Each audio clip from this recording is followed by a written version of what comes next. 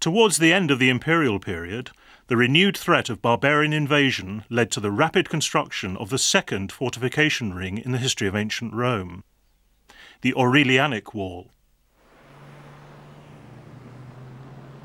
Attached to one of the four main gateways, the Porta Appia, a stretch of this wall survives.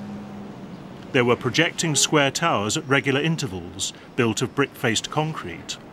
The walls were more than 6 metres high and some 4 metres thick, far more substantial than the old Servian wall. By the time the new walls were built, concrete building technology was well established. On the inside of the walls, arches carried an interior vaulted gallery, above which ran a battlemented wall walk. The walls were not only tall enough and thick enough to withstand the siege weapons of the time, they were also designed to maximise movement and communication on the inside, along the 19 kilometres of wall surrounding the city.